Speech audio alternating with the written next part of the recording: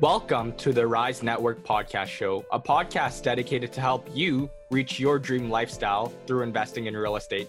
We're going to be sitting down with new, intermediate, and experienced investors to talk all about real estate and how it has changed their lives. If you're looking to scale your portfolio or even just get into real estate investing, you're in the right place. Make sure to tune in. Hello, everyone. You are listening to the Rise Real Estate Investing Podcast with your host, Mayu and Austin. Mayu, I see that Christmas tree behind you. It's the holiday season. You're very festive. Yeah, that's all my wife, to be honest. She really makes the entire place a lot more festive. I'm not the best for that, not gonna lie. It's not worth your time, right? No. I'm like I don't know if I want to say typical guy here, but if I was living alone, I'd probably just have a chair and a dining table and a bed. Like I'm one of those. That's hilarious. So what have you been up to, man? It's the holiday season. I'm hoping things are more chill for you, or is it not? It's interesting. Finally working from home, so I'm trying to, ramp up deal hunting right now. But obviously, the market everywhere is crazy. So with that being said, Austin, like I know you guys have quite a bit going on the wholesaling side. So why don't you talk a little about those deals and what you guys are doing there? Yeah, so we have gotten a couple of leads that have finally panned out in the Sudbury market. So at the beginning, we're getting a lot of people who are just kind of inquiring, when you get the letter, you're like, hey, how much money are you going to pay me for my house? But they just really want top dollar. There's no motivation behind it. Yeah. But finally, some of these deals have panned out, namely 2 duplexes right now. And we are waiting to get the showings going on that. So it was a long battle. We'll see how it goes. But one of the duplexes is causing us issues. The owner has scheduled a time for a walkthrough and they went MIA today, the day before the walkthrough. So they're not responding to any of our phone calls. So right after us filming this, I got to give a call to everyone who scheduled the walkthrough and give them the heads up. Hey, you have the walkthrough tomorrow, but I just want to let you know by 9 a.m. tomorrow, if I don't hear from the owner, we're going to cancel everything. And it's kind of shitty, dude. They don't teach you this in wholesaling class. I'll tell you that much. Yeah. I mean, ultimately the seller, I don't know, was he just kind of on the fence about wanting to sell it or what? Yeah, his what do you call it? His voicemail, right? So you give a couple of rings and his voicemail is like, you know what to do. That's it. And I was like, wait, what? And I just hear a beep. Yeah, he doesn't seem like he cares to talk on the phone too much. Yeah. So you started off, you sent the mailers like a couple of weeks ago, right? And then I guess you're saying like it was slow to start off with. So what happened there? Were these just like cold leads that over time you guys were able to work it, or like what happened? Yeah. So one of the guys wanted top dollar, and then shortly after they call back, they're like, no, we need to get rid of this house as soon as possible. And yeah, we're able to negotiate after that. Yeah. Another one of the leads is that they wanted a high price, but we're just unfamiliar with the neighborhood. So as soon as I heard the price, I was like, in Sudbury, no way. And then I pulled the comps. Eventually, I was like, all right, we'll just do the due diligence. And we're like, holy crap, this is significantly under market value for this particular area of Sudbury, right? So it's a learning lesson as well. Even though the price might not particularly make sense on first listen, you always got to look at the data over your emotions and what you think is right? Because data is what grounds all of the valuation. So it was a learning lesson, and we ended up locking that up because it was significantly below market value. Damn, looks like you guys are on course to your 1 million by the end of 2021, right? We'll see about that. Yeah, we'll see. Yeah. All right. So with that being said, this week we have Jacob Perez on our episode, and Jacob is an actual beast of a mortgage broker, someone that myself and Austin have both used. He's got a very successful practice. Is it a practice if it's a mortgage broker? I don't know what it's called. But he's a very successful mortgage broker, and he's got quite the portfolio of real estate investments as well. Just, a very early start and a lot of success in both avenues. So he's definitely got a great story. Check it out if you're interested in mortgages in general, financing, and just how to build your portfolio the right way.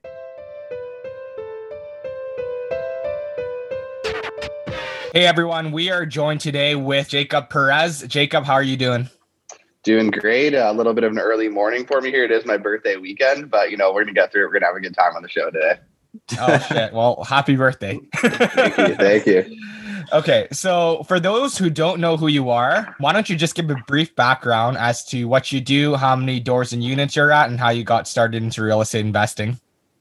Yeah, so like most people on the show, at some point, I got started with real estate investing. For me, it was really when I was in high school, I heard the concept of a rental property. So I just heard the concept that you put a down payment on a property, you park somebody in their unit, and over time they'll pay off your mortgage for you.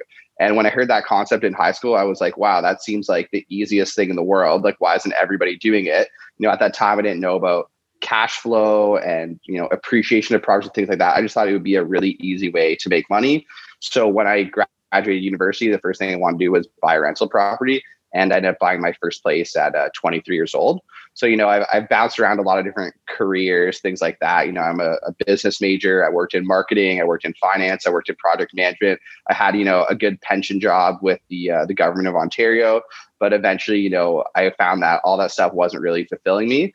And eventually I wanted to work in real estate because I decided that, whatever job I had, it had to have some alignment to real estate. It did make sense to be an expert in technology and live in downtown Toronto while trying to also be an expert in investing in real estate in Hamilton, Ontario, which is the market I was primarily focused in at the time. So I got my mortgage agent license about 3 years ago. And since then, I've been kind of growing this mortgage business, which has turned out, a lot bigger than I thought it was going to be. I really thought it was going to be something I did that was chill while I invested in real estate. And through doing the mortgages, I've been really connected with all kinds of investors all over Ontario. And that's where I think most people know me from the financing side. I've been investing in real estate about 7 years now. I have about 39 doors, and we'll see how much longer I go with it. I think eventually I'm going to be moved to a more private lending model in the near term. So Jacob, you said that was a lot there, but you said 39 doors, right? Mm-hmm. And so what is that like? What is that composed of? Like, what was on a high level, when did you acquire these assets, and what was that journey like? Yeah. So I bought my first place when I was 23. My goal was to buy a multi-unit. I was like, I want cash flow. So I started going to fourplexes, fiveplexes, in central Hamilton back in 2013. And I was terrified. I was like scared of all the tenants. I'd never seen people who lived like this in my life. I didn't even know this existed, right? I came from a suburb of Hamilton. So for me, I was like, I couldn't believe what I was seeing, right? So eventually I ended up doing the complete opposite. I ended up buying a turnkey condo that was shiny and nice. And the real estate agent told me you would rent for a certain amount per month. I was like, okay, this is safe. I'm good with this. Because those other properties were like, terrifying to me at the time, right? And then, the property, of course, didn't rent as high as the real estate agent said it would. And I was actually losing a bit of money on it every single month. And then, 6 months later, I decided, you know what, I'm going to try to buy another property. And that's when I bought, my second property, 5% down again. And this time it was a house. It required a bit of renovation, but I got a really, really good deal on it. It was listed at 240 and kind of negotiated starting at 185. And I bought the house at 195,000. At the time, that was a really cheap deal in a good area. And that's when I took on my first reno project. So I bought two properties by 24. And then I wasn't really making much money off of them. I lost like $75 a month on one. I cashed out maybe $100 on the other. And I kind of was like, real estate, I'm not sure how fruitful this is, but, I'm glad I got a couple of properties. And then that's when I pivoted back to my career. So I actually moved to Toronto. I did a master's full-time while working full-time. And I really was focusing on my career at that time. And then when I was in Toronto, I kept noticing that people kept asking me about the real estate. Like, what? You own a couple of properties? Like, you're 25, all this kind of stuff. And I was like, oh, damn, man, maybe I should really look more at real estate again. And then in 2016, that's when I started doing joint ventures and I started buying again. So really, I would say I bought two properties, 2013, 2014, I really wasn't invested in real estate. And then 2016 to now is when I've really grown my portfolio. So now it's at about 13 doors and, a combination of things. I've done a lot of the duplex conversions in Hamilton. That's been kind of the most popular strategy I've used, buy, renovate, refinance these duplex conversions. But I own a fourplex in Hamilton. I have a couple of fourplexes out in Niagara region. Just bought like a 8 townhome complex in Sarnia. So I'm kind of spreading my wings a little bit, like with investing. But my kind of rule is that if I'm not going to invest in Hamilton, I'm going to go 4 doors or more any other market I look for if I'm going to have to commute or something like that to an investment. That's awesome. So you bought a couple of multi-families. Were they tenanted or were they vacant? Because we know that sometimes when inherited tenants come with it, it could take some time to turn them over. Yeah. So, I mean, the first experience I had with a multi-unit was when I bought a fourplex in Hamilton, and it was like an amazing property. It was listed incorrectly on the commercial MLS. So it actually wasn't on the residential MLS. And this is when the market was crazy hot in Hamilton. And I remember like I walked through this place and every single unit was terrifying, like literally scary. Right. And so unit one was this guy, he had been there 12 years. Unit two was, he had been there 6 years, but he was unit one's son. He moved out and moved into this unit. And then unit three was the other son and he moved out into this unit. And then there was just like, I don't want to use the term to describe some pretty sketchy people in the other unit. Right. But the deal was so good. So I was like, hey, what do I do? So I remember I was like, how do you approach getting tenants out? And I called somebody at the time, Adrian Pinozo. I'm not sure if you guys done your episode with him yet. Not yet. We will have him on soon. Okay. So yeah. So back in like 2016, he gave me a good pep talk on getting some tenants out, and I bought a fourplex. So with that property, I was able to get 3 to 4 tenants out in the first month. Right. Sometimes it's as simple as honestly just putting an eviction notice in a mailbox. Sometimes people just follow it. You'd be blown away. Like literally, you give people 60 days, they just go, okay, see ya. Like that's what I did. I put eviction notices in 2 mailboxes, and 2 people left, and they're both like 12-year tenants. Right. And then the third tenant that I got out of that property in the first month, when I was going to check the boiler, her boyfriend was getting arrested at the house, like literally handcuffs, police cars, all this kind of stuff. And, I just got a pep talk with her on life. I was like, you got these 2 young kids, you have a boyfriend getting arrested at the house. Like, what's going on here? Like, do you have family? Do you have anyone who can help you? Cause I was like, I'll let you out of the lease early, but like the kids are this, and that. Right.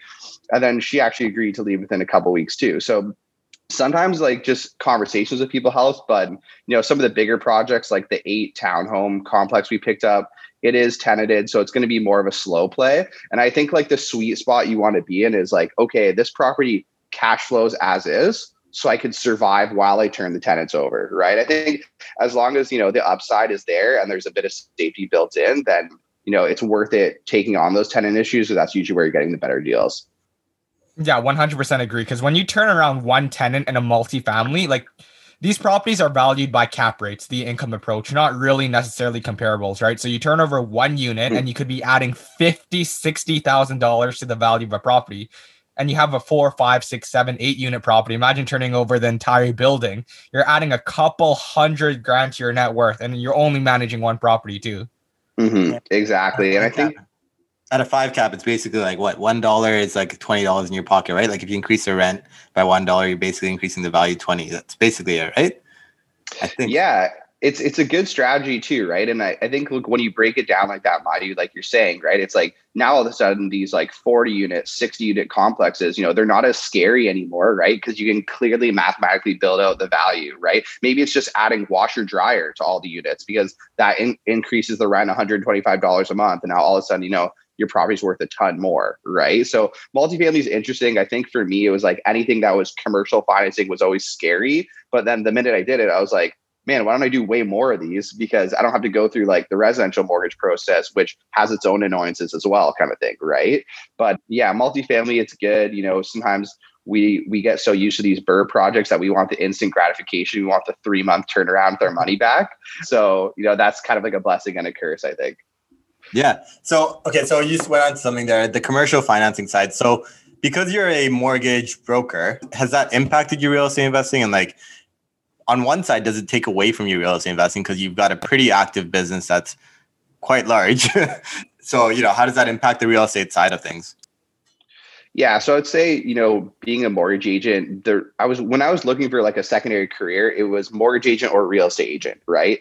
And the reason I chose mortgage agent was because I knew less about it and I had more questions about it. I want to know what is going on behind the scenes. Like how do I get approved? Like what should exist out there? Like I really wanted to know. Right now, how does it affect me? Like it's helped me a lot, I think, because I've been exposed to so many different investors and seen so many different markets. Like, I just got involved in a deal as the money partner. And the whole reason I got the deal is because the original money partner on the deal could not qualify for it. And I was the mortgage agent. And I was like, okay, well, I'll fucking take this because this deal is incredible. All right. I'll be the money partner. Right. Mm-hmm. So like, I get exposed to a lot of things. I think being a real estate agent or being on the mortgage side, that really helps kind of thing. Now, does it take away from my investing because the business is very busy? I think like it does, but only if I chose to go full-time real estate investor. If I chose any other career path, like, if I was still working for the government like I was before and things like that, yeah, I would have more time, but I wouldn't have as much knowledge of the industry. So I think, overall it's been more good than bad. But yeah, like being a mortgage agent, it's been amazing. My income's been able to like go up significantly. So even just from a qualifying perspective, like that helps a lot when you're in a position where you have the borrowing power and like your borrowing power is not really that sensitive, right? Like I can go buy, let's say, a $700,000 fourplex and like I'm not that sensitive to that liability in my application. I can still do what I want to do. There's a lot of power with that in real estate investing as well that a lot of people don't think about. So, getting your income up is a really valuable thing. Yeah, absolutely. So Jacob, I do want to ask, we have a lot of listeners that are either aspiring investors or I guess newer investors with a couple of properties under their belt.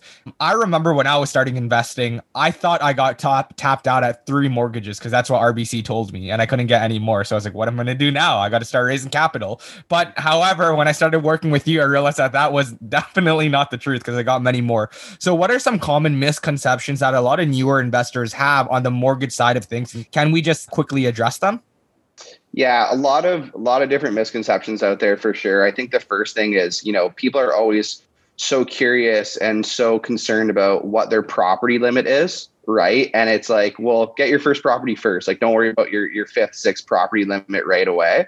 But I think that the main thing is that, usually this is the big thing is people don't stop getting mortgages because they hit a property limit. Like that's almost never the case. I would say like 99% of the time, the reason people don't get a 5th, 6th, 7th mortgage isn't because the bank won't do that many mortgages. The reason being is that they no longer qualify, right? So the question really has to be is what do I have to do to actually qualify for all these mortgages so I can get them? So if you buy like, $1 million house in Toronto, well, maybe you can't get 2-3 mortgages because you don't qualify for 2-3 mortgages while carrying that $1 million house in Toronto. Right. So I think it's really just knowing the metrics in place that help you to be able to continue to buy. One really simple, easy metric I like to float out to a lot of my clients is like, I created this term, it's called zero impact properties. So if you buy a property and that property does not impact your buying power, it's considered a zero impact property. So the way you get to zero impact with the property is if your rent is double your mortgage payment per month. So let's say you have a $200,000 mortgage with a $900 per month mortgage payment, and you get $1,800 per month in rent on that property effectively will not impact your borrowing power. So then you can buy 2, 3, 4, 5, 6, 7, all at that maximum purchase price. So I think the big thing is a lot of people think that there's property limits. Another thing too is a lot of people think everything's the same. So if their bank tells them they're approved for one number, they're going to be approved for that number everywhere else. Whereas, I had a client the other day where they qualified up to $450,000 at TD Bank and up to $700,000 at Scotiabank.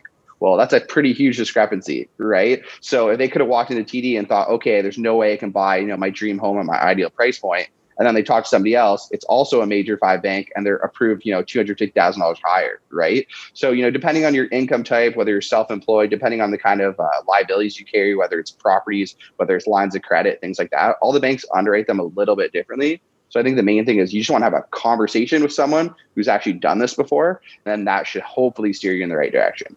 It's awesome. Me and Austin both use that 2-to-1 ratio a lot, and we tell a lot of people. So this is our original source, everyone. They all came from Jacob. So yeah. So if it doesn't hold true, blame Jacob, not us. Yeah.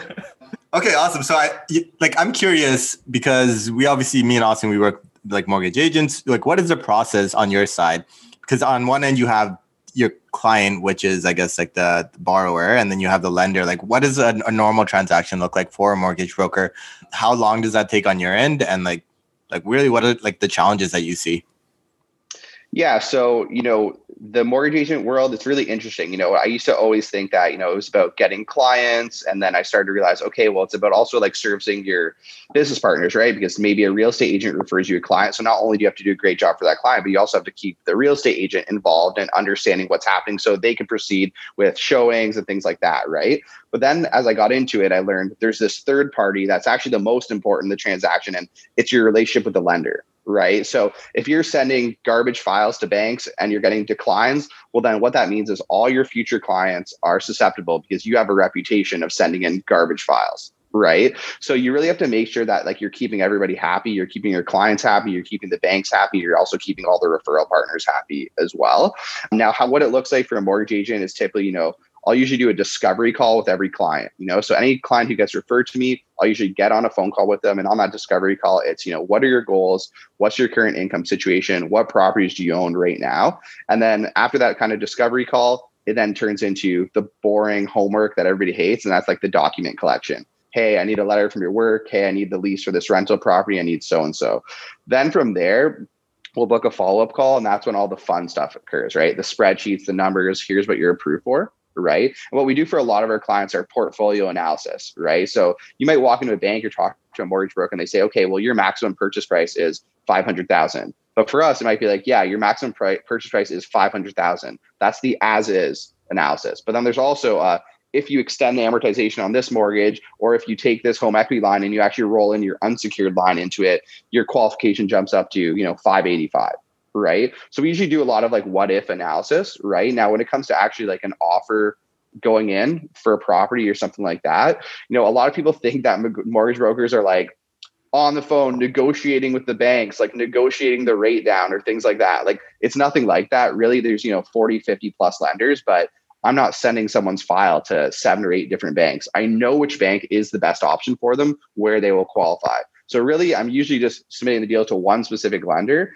and then getting an approval and then bringing it back to the client and kind of ironing it out to the finish line. A lot of the hard work is done like in advance. Like if you've ever worked with like our team, you'll see like if we ask somebody for something as simple as like a letter of employment, it won't say, hey, can you send me a letter of employment? It will say, dated within the last 30 days, must show this, must show this, must show this. So every single thing we do is to eliminate back and forth, because I hate when I send something in and it's not correct. And I hate receiving something and having to ask a question back, right? So with us, it might seem like a little bit smoother because we already know what to ask for in advance kind of thing. And also it's like, again, like if you're sending a mortgage to 5 different banks every time, that means at least 4 are not funding the deal. And then that basically means that bank's not going to do that client a favor in the future because that client wasted their time and is walking away from the deal kind of thing, right? So we have to protect the lender's time. We have to protect the client's time by making sure we get everything correctly up front. But really it's just, assessment up front. Then when there's an offer, we package their offer with their paperwork and get an approval from a bank. Now, sometimes there's conditions. A lot of times there's conditions that come up that we're negotiating or we're satisfying conditions without the client knowing. Maybe, for example, they say, oh, well, we can't accept, this person's income at their job because there's this variable aspect. And then we're fighting behind the scenes and saying, well, look at, this historical situation and blah, blah, and COVID and what have you. So we try to avoid even involving the client in a lot of the stuff that's happening behind the scenes. But really the goal is like, let's get everyone as prepared as they can up front. And then usually everything should be pretty seamless after that. It's awesome. So like how important is, like, what role does the brokerage play in the entire transaction? Like, would it make a difference if, I don't know, you were at brokerage A versus B and like scale matter and, all those things?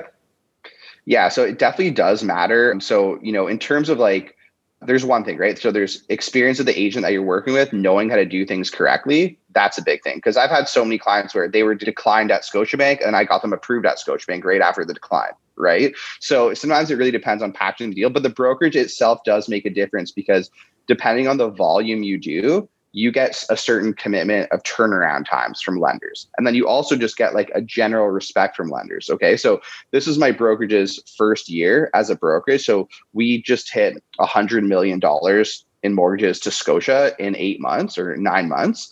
And now we're in like the top tier status you can possibly be. So now that we're $100 million producing brokerage, it's kind of like, okay, we need a little exception. Okay, there's a little bit of a gray area. Okay, we need the turnaround time.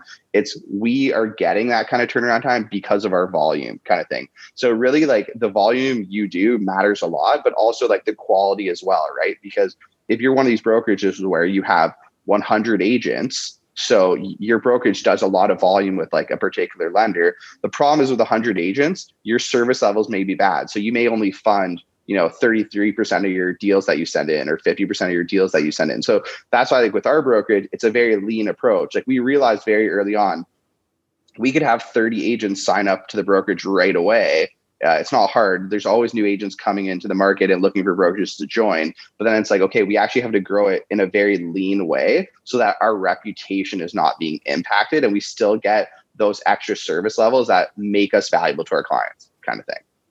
2 questions there. Totally unrelated. First thing, fixed or variable. Okay.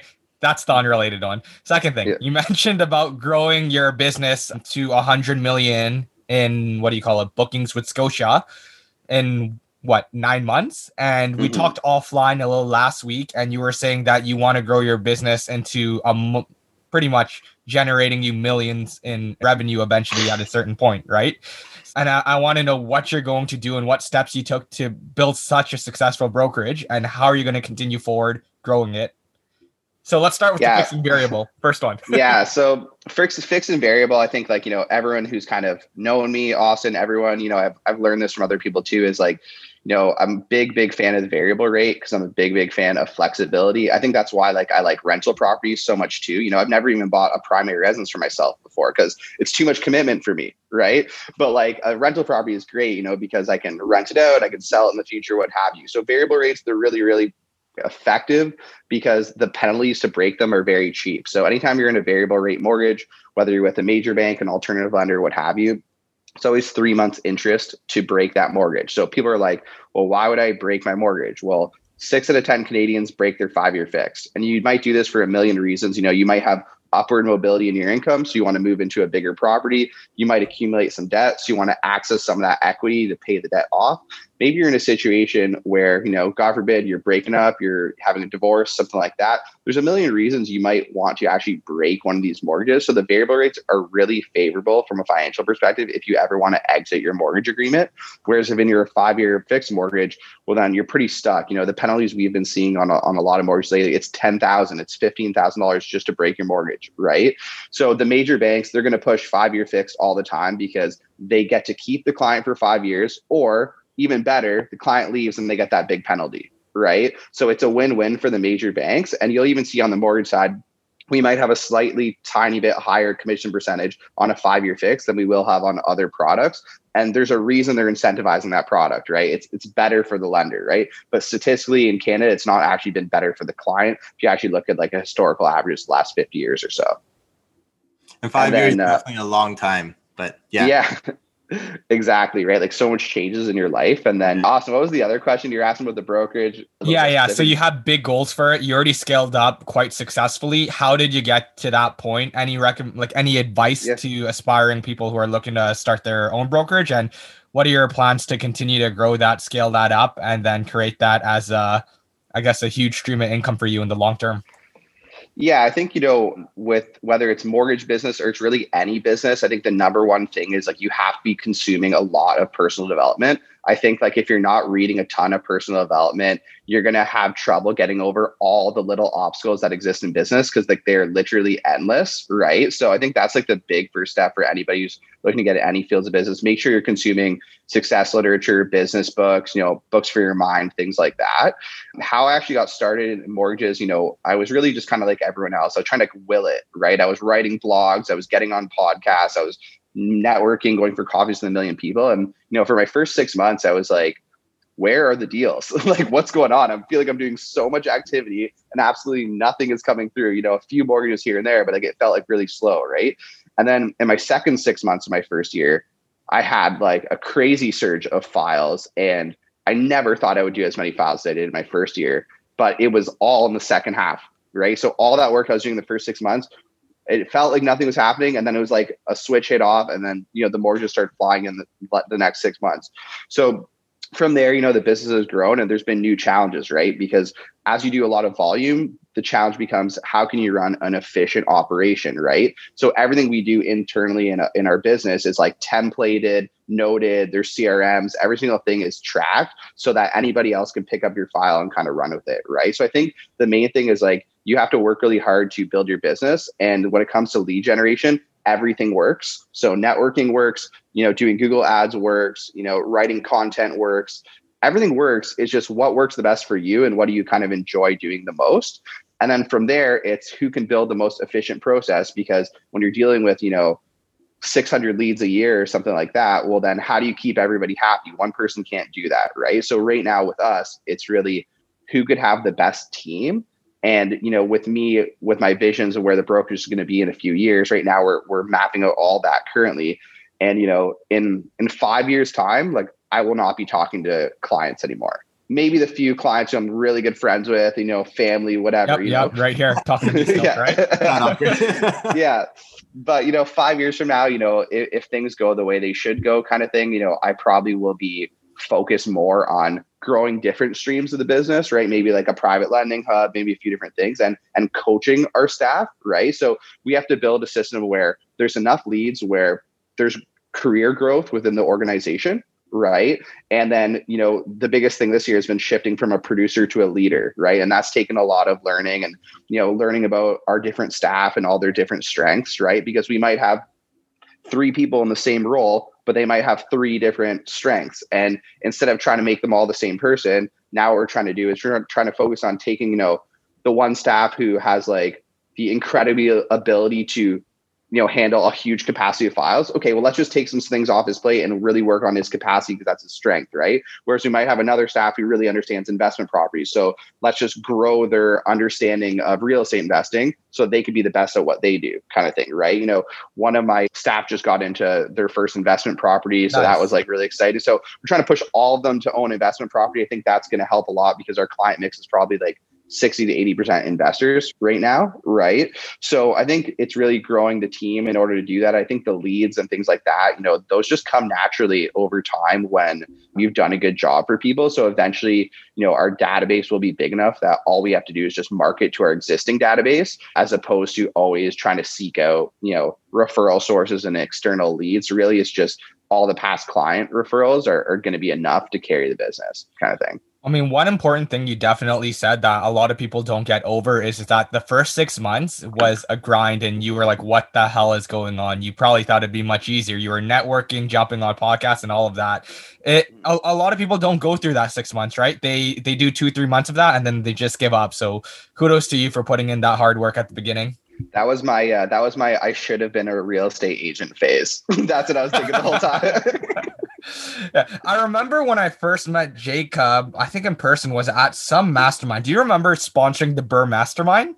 The one in Toronto, I think. Yes, a long time ago, and I saw you talking about the zero impact mortgages, and then I didn't work with him for the first 2 months because I didn't buy anything, but then the third month I bought something. So I could definitely see how these networking events led to business, but just not immediate business right away. Yeah. And sometimes too is like, you don't know how things are going to work. So for example, when I started writing blogs and doing stuff like that, I thought I was going to get clients from it. But then what I learned was like, oh, actually, this is actually contributing to my branding and I'm getting better business partnerships out of it. So more real estate agents wanted to work with me. Whereas like all these activities I thought I was doing was going to generate like end clients. So a lot of times like these activities you're doing, you don't even understand the way they have the ripple effects kind of thing, right? And, I did, for example, like one time I did this coaching program. It was like 10 grand. I paid 10 grand for coaching and I thought the coaching program sucked. I was like, man, I could have done a much better job. I could have wrote a better coaching program than this, right? And just one little activity from that program got me a speaking thing at a seminar, which then got me on Matt McKeever's channel, which then produces me like 2 or 3 mortgages every single month just from the recurring views, right? So it's like these little things that we do, we have no idea how they're going to benefit us. But as long as you're taking all the action, trying, you'll see like you will win. It's pretty much impossible not to in these industries. Awesome. So Jacob, you went straight into being a broker, is that right? Or were you? Yeah. Okay. So what are your thoughts on is it better to start off as a brokerage? And then also related to that, what are your thoughts on being a part-time mortgage broker? Because there's a lot of people part-time. Yeah. Yeah. I'll speak to both of those. So it's a really interesting question, right? So most people who go into mortgages, they either were a financial advisor or a mortgage specialist at a bank already, right? So they were doing credit, they were doing mortgages already. Or on the flip side, a lot of times they worked as an underwriter for a mortgage agent like myself. So they were already doing all the mortgages in advance. They knew everything about mortgages and they just had to work on the lead generation stuff, right? So for me, it was kind of like I came from none of those fields, right? I knew nothing about credit. I'd never seen a credit report in my life till I was in mortgages. Like I didn't understand anything, right? But I was extremely confident because like my brother's a mortgage agent and he came from the banks. And I was like, okay, I know he's having a lot of success. So if he can do it, I can 100% do it. So that was like kind of my view on it. So I jumped in. But what I did that was different than I think a lot of these other mortgage agents who joined was, I set a system up where I was paying like more than half of what I was making on every transaction in order to utilize their underwriting hub. So, my brother at the time, they had an underwriter who worked for them. And I was like, hey, let me just sit down with him a few hours per week and learn some basic things. And that was how I learned how to underwrite, right? Now, so for some people, it takes them longer. The real thing is this: the average mortgage agent in Canada does 24 transactions per year. Okay. So if you do 100 transactions in a year, you basically just got 5 years experience. So your experience is 100% tied to the amount of business you do. So for some people, it might take them 3-4 years to learn underwriting if they're coming in as a mortgage agent with no background, right? Whereas it might take somebody else 6 months because they're bringing in way more leads and they're seeing way more situations. And they're able to actually learn it quicker, right? Because there isn't good resources to learn underwriting. They don't really exist out there. So I would say the main thing is if you are going to jump on as a mortgage agent and not take those first steps to actually know what you're doing credit wise before, it will be harder. It will be harder. There's no doubt about it, but you can have success with it. I don't necessarily recommend that, but I did it. So it's kind of hypocritical for me if I don't say yeah, go for it kind of thing. But I think had I worked in an underwriting role before, I would have started way faster. I feel like I would have started way faster because it took me a long time to learn. And then switching to your second question about, being a part-time mortgage agent, I don't think it's a role you can do part-time. I really don't, because there's so much urgency involved in it that, it's the end client who's losing. So you might be in a situation where, you could maybe process a mortgage due here and there and make a bit of extra money. But, if you put one person in a negative situation because you were busy at work and you weren't there for them when they needed it, what does that do to your brand? What does that do to your relationships? What does that do to all that kind of stuff? So I think being a mortgage agent, it's a super rewarding career. I don't think it's a part-time thing just because of the urgency. And also one thing too, is that banks are only open between 9 and 5. So you can't speak to those underwriters outside of 9 and 5, right? So that's just another thing to consider. But, if you are starting anything self-employed, you're going to have a budget. You're going to have a strategy, right? So, maybe you just have a part-time job that's outside of the 9 to 5 hours, and that's how you kind of start it, kind of thing. Some great advice. What is the underwriting hub that you talked about? Because you just said there that you gave 50% of whatever you made or something. Yeah. Underwriting. Well, just some brokerages, they'll have hubs, right? Where, for example, for us, if we have a newer agent and they don't really know how to underwrite and they don't really know how to submit deals, well, we probably don't want them submitting deals because it might come across bad. They might waste someone's time, what have you, right? So you might tell them, just collect all the appropriate paperwork and bring us an accepted offer with the paperwork, and our team will submit the deal for you through our underwriting hub. Okay. And what I did, but with me, instead of that, it was more so, can I just sit down with the underwriters? I just want to sit down with them and just ask a few questions like, hey, I typed in this thing. I'm thinking of this way. Did I pre-approve them correctly? Right. Are you getting the same numbers I'm getting? Right. Just to make sure. So that was kind of it for me, it sucked when you're barely doing any business and you're giving away the highest split of your commission as well at the same time. But it's just kind of part of growing into it. And if you're doing the right activities, that will be behind you pretty quickly. Cool. From a client perspective, what would you say is the most common financing mistakes that you see that a lot of people come up to you with?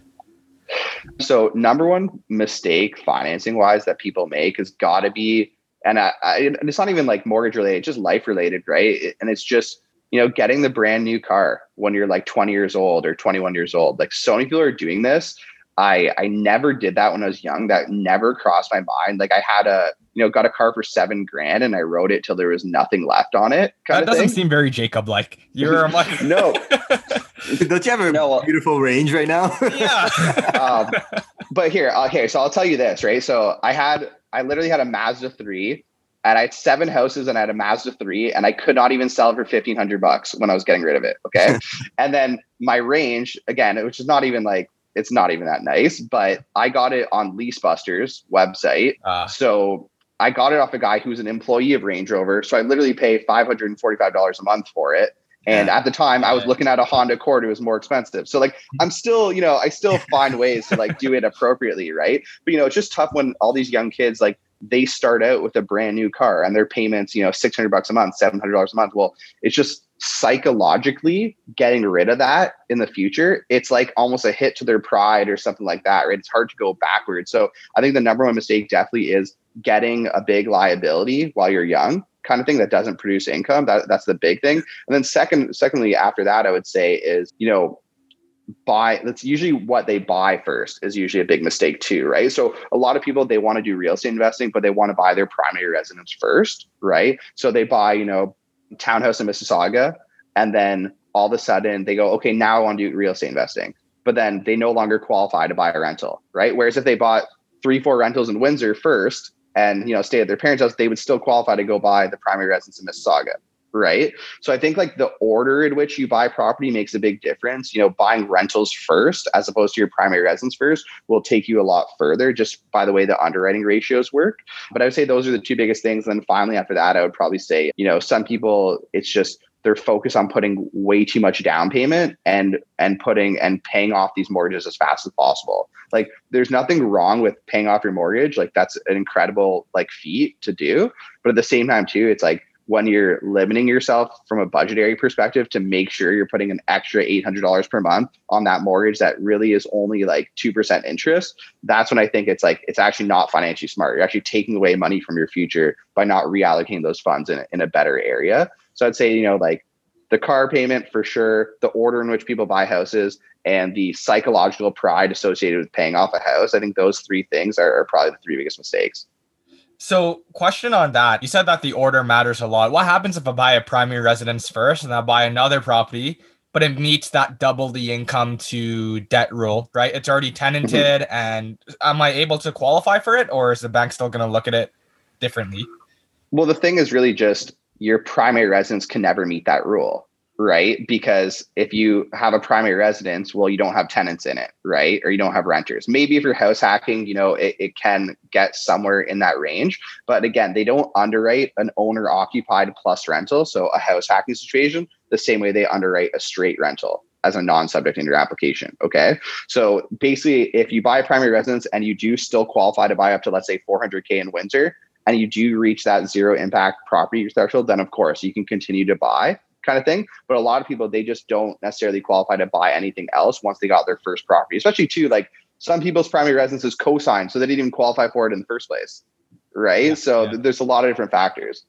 I think what Austin's saying is like, okay, you buy a $700,000 mortgage, condo or whatever downtown, and like that's all you can afford, right? So now you're at the top of your borrowing capacity. Banks basically say, okay, you're not going to be able to borrow anything else, right? But now you find a property that is the zero impact property, right? So can you then keep borrowing because these are in theory zero impact properties? Yeah, like the financial situation is the exact same if you buy a rental property first, then a primary, right? The financial picture is the same because it meets the zero impact rule and you have the primary either way. Yeah. So the confusing part about that, right, is that it doesn't work that way. Okay. Because the way they underwrite properties is there's different versions. Okay. So there's subject and non-subject. So subject is the thing you're buying. So the subject property is not underwritten the same way as a non-subject, something you already own. Okay. So whereas if you own something that the mortgage is $1,000 and it rents for $2,000, that doesn't impact your application, right? But if you're buying something where it has the exact same metrics, it's completely different the way they underwrite it because it's the subject property. They add stress tests. They do all these different things to the subject property that they don't do to non-subject. Okay, they attribute the rental income differently. There's a million different things. So unfortunately, it's not that straightforward. But so it doesn't work that way. Like if you don't qualify to carry what you own, you can't really necessarily go buy something else, even if the metrics are really good. You can on the commercial side, like you can with commercial financing, but it's not with residential. Gotcha. Okay, Jacob. So with that, I think there was a lot of beautiful content in there, like really valuable content. So we're going to move on to kind of our final 3 questions that we asked you. And I think you might have already answered this throughout the episode, but where are we going to be seeing you 5 years from now? Like what's your goals, vision, all that kind of stuff? Florida. I think basically for me, like 5-10 years from now, like the most important thing for sure is like having a family. Like it'll be ridiculous. It'll be a shame if at that point I still don't have a family. Like I'm a single guy right now, I'm 31. So it's getting to that age where I really need to like actually start like having a family and all that. So that's probably number one thing. Second thing is just coaching my team. Like for me, I'm most excited to what is going to be the growth of my team and what does my staff look like in 5 years plus, right? Because right now, we have 4 full-time staff and they're all really committed and they all work really hard and they all like see a long term with our organization, right? So it's up to us to, you know, build the organization that has a future for everybody within it, right? So I think, you know, within 5 years, hopefully you're seeing a lot more of my team versus me kind of thing. That would be the main thing. And I think hopefully in 5 years from now too, I'm not investing in real estate anymore. I think it's just private. It has to just be private lending at that point, because there has to be a certain age where, you know, the growth focus, the hyper growth focus is not the goal, right? Because then if that's the case, it's like, am I just doing it so I have bigger numbers and when I appear on the podcast, so I have 100 doors on the podcast and not 39, right? Like, so I got to have a bit of strategy there. But I think, you know, the mortgage business running on its own, a focus on private lending, and then, you know, looking forward to seeing what my team becomes in 5 years. Second question. If you won $10 million today, what would you do with it? And I'm adding this caveat. You cannot put it all in real estate or investment. You put some of it, sure, but you got to spend enough. Yeah. Well, I think 10 million would be a good number. And, you know, obviously I would do the things like for my family and things like that, like everybody else would. Right. But the main thing for me, honestly, I've thought about winning millions like a million times, just like everybody else. Right. So for me, 100%, I would go do stem cell. I would hire a personal trainer, nutritionist, and like, I would have 1 year that was just 100% dedicated to my health, because you have the money locked down. So what else matters at that point? So I think I would get, you know, the best physiotherapy in the world, the best stem cell treatment in the world. I would be like meditating, all this kind of stuff. It would just be like all about my mental, physical, spiritual health. That would be like the first year of my life for sure. Damn. I feel like Jacob would just come out jacked after that break. You know, you guys know Gucci Mane? You know how he went to prison, he was fat, and then he came out like with 6-pack abs, a chest, like he was totally ripped. Oh, buddy. I'd have an aura around me because I'd be so zen after all my meditating. So. Exactly. All right, Jacob, if you could have dinner with anyone dead or alive, like who would you choose and why? Going to be a controversial answer. Sorry about this, but no, it would have to 100% has to be Donald Trump right now. Oh, I saw that coming. Just too interesting, honestly, because, you know, it's so funny because, you know, you see one person who's projected on the screen all the time, you know, about he's this bad guy or this and that, or he's going to start a world war. We always hear that about Donald Trump, right? And then he goes to these places and he comes out with these amazing negotiated deals for the US, whether it's an improved trade deal, whether it's a peace deal in the Middle East, like all these different things are happening. So I just want to know what's going on behind the closed doors, because you're seeing one personality online, you're seeing one personality in the media, or at least like being projected, but then he seems to be bonding with all these world leaders too, and seems to be getting the results, right? And negotiation is such a huge skill in real estate. So I think that would be the most interesting person to sit down with, you know, just hear his perspectives. Obviously, like anybody in any government is seeing a lot of things behind the scenes that we're not seeing, right? That we don't know what's going on. So 100%, that would be my answer right now. And, you know, who knows? Have you watched the Trump documentary on Netflix, Trump American Dream? I think I watched most of the episodes. I don't watch a ton of Netflix, to be honest. I'm not like a big but I did watch a bunch of them. I think it goes through like obviously like his casinos and a few different business deals and things like that. Yeah. Fascinating story and how he's like growing it. So I don't know. I just watched it recently. So I was like, holy shit, this is cool. Yeah. Jacob's going to make his own documentary after getting dinner with him. Yeah. Off of that, just expose all of the secrets. Yeah, awesome. Exactly. Anyways, thanks so much for tuning in, guys. And Jacob, thank you so much for joining us. This was an awesome podcast episode. I know I definitely learned a lot as well. Mayu as well. Again, look, we need to do another episode later on because we didn't even get to dive down into the JVs or the multifamily side of things, which we know is a super important part of your journey. Hoping you're open to that. But anyways, Jacob, if people want to reach out to you, what's the best way to do so? I think the best way to do so is definitely on my Instagram at Jacob Perez 10. There's also a button on my Instagram where you can book a call directly with me. So you'll see a lot of people will ask me questions in the DMs. You'll usually get a link to book a call back. That way, you know, I can actually give you the time you deserve and go through all those kind of details. But definitely follow me on Instagram. Yeah, that's a great place to start. Awesome. Sounds good. Thank you guys for tuning in once again. All of Jacob's contact information will be in the show notes, so feel free to reach out to him there. And until next time, guys, invest smarter and live better.